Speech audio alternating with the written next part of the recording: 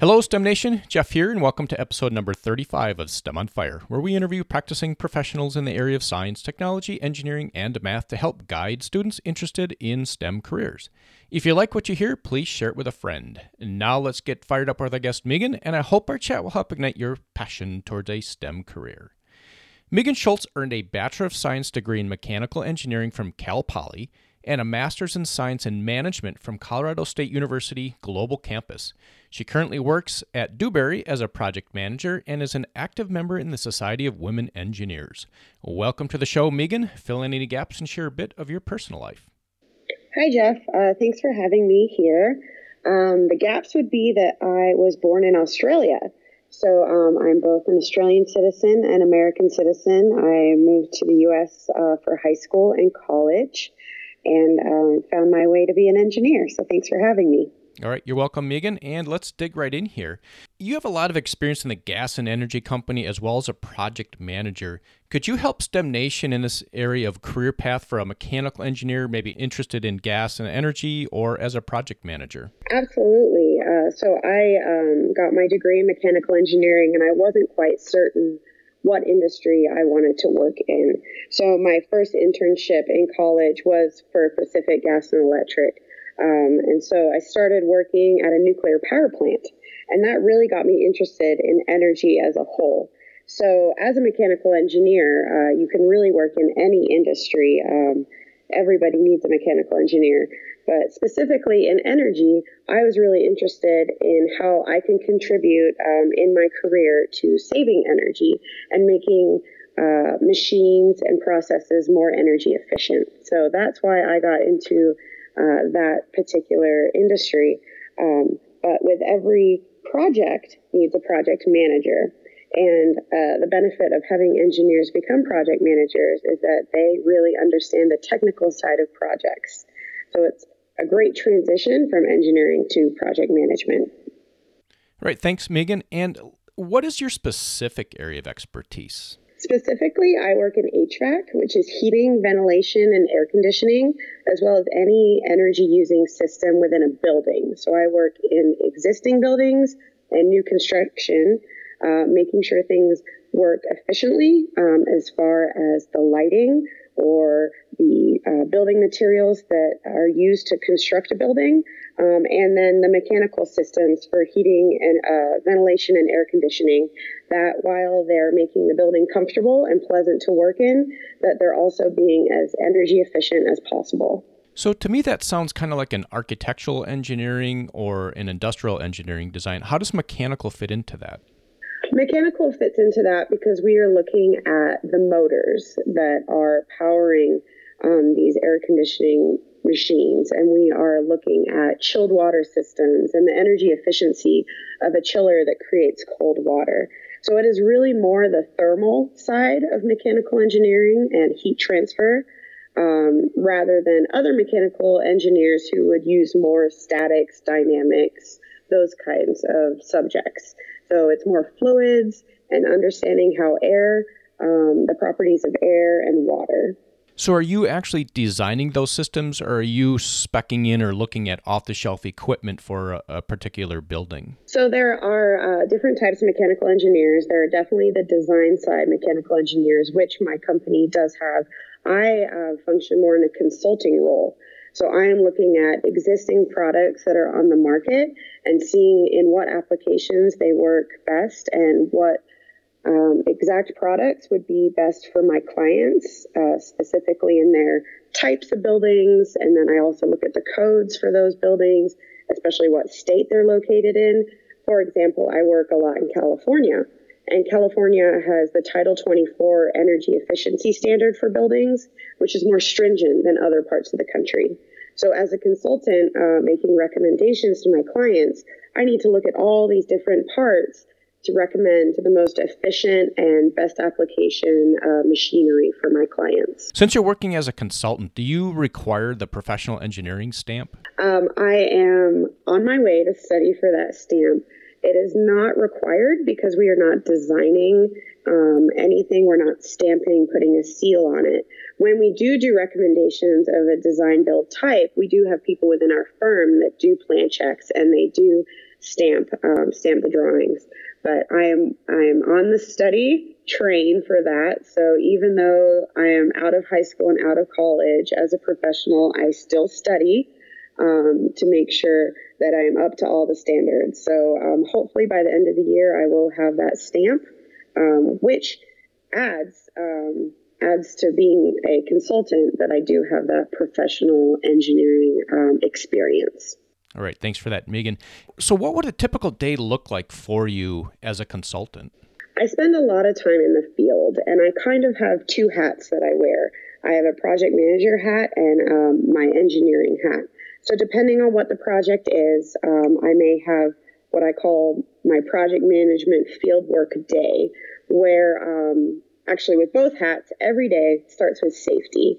Working in buildings and working in open construction sites, safety is the most important part of our day. And we start with daily briefings to understand what the scope of work is that day, what the hazards are going to be and how we can lower those hazards or mitigate them, whether through locking out electrical equipment, making sure you are aware of your surroundings, not having any loose clothing around rotating machinery.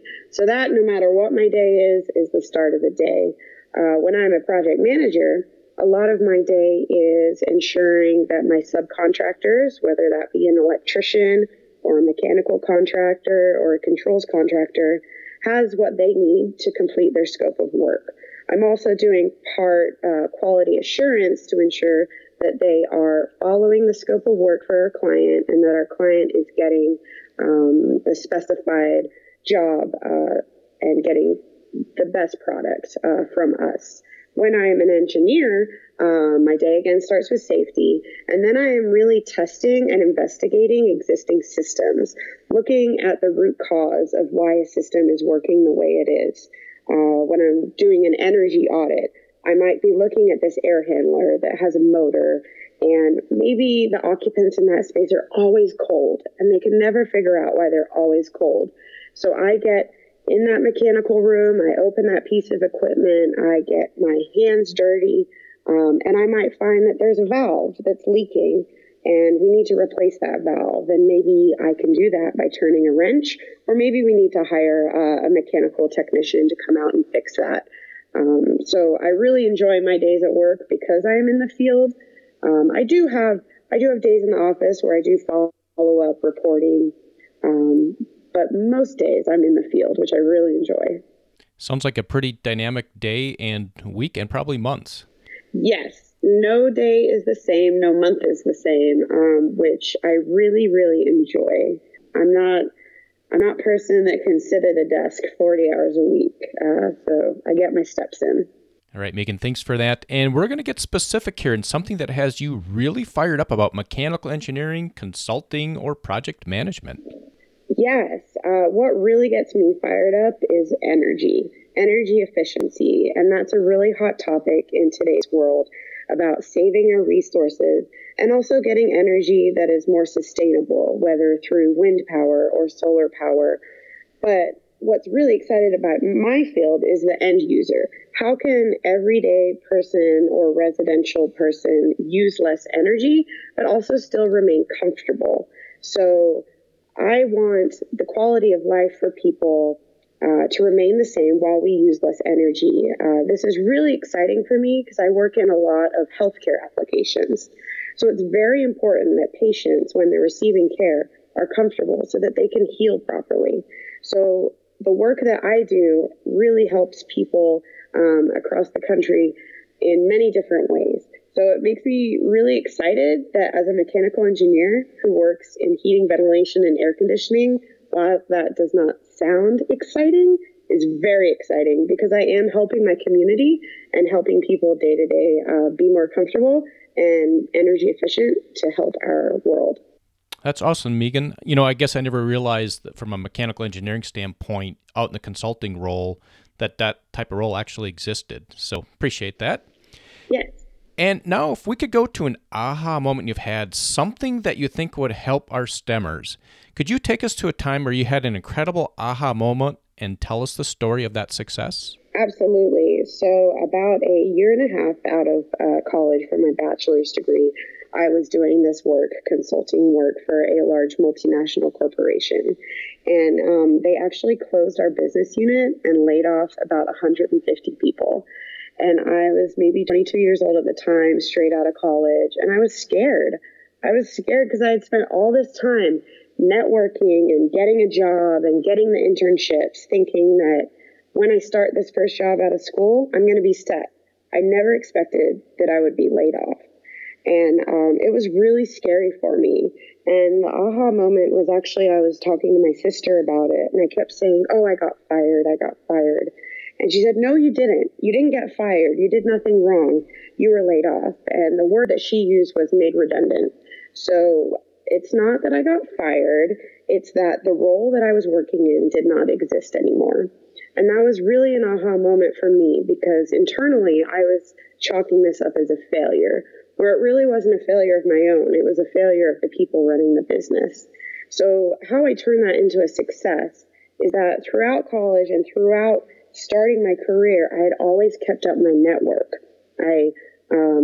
I'm very involved with the Society of Women Engineers and a few other professional organizations, so that when I did need a job, people came out of the woodwork. Oh, Megan, we've known you for a long time. We've seen how hard a worker you are. We want to offer you a job. So my aha moment is not chalking up myself to failure in that moment, and keeping up my networks for when I actually did need it, it came to life. Yes, STEM Nation, Megan hit on something there, that network. The network is very, very important in the professional environment. If you don't have a LinkedIn account yet, even as a high schooler, create a LinkedIn account and start connecting with people and build out that network, because when you're in a situation like Megan, where you might need some help locating a new career or a new opportunity, your network's going to come to your help. So thanks for that, Megan. Appreciate that. Absolutely. And Megan, if you could go back to when you were 18 heading off to college, right? These curriculums in STEM, they're challenging. Well, they were for me, maybe not for you, but they were for me. What are some tips that you could give our STEMers as they launch into college so they can get into college and get through it successfully? It was difficult for me. I think it's difficult for a lot of people, but a lot of students who go into STEM aren't afraid of a challenge. So I would say it is a good challenge. Something that I would really, really highly suggest is self-care.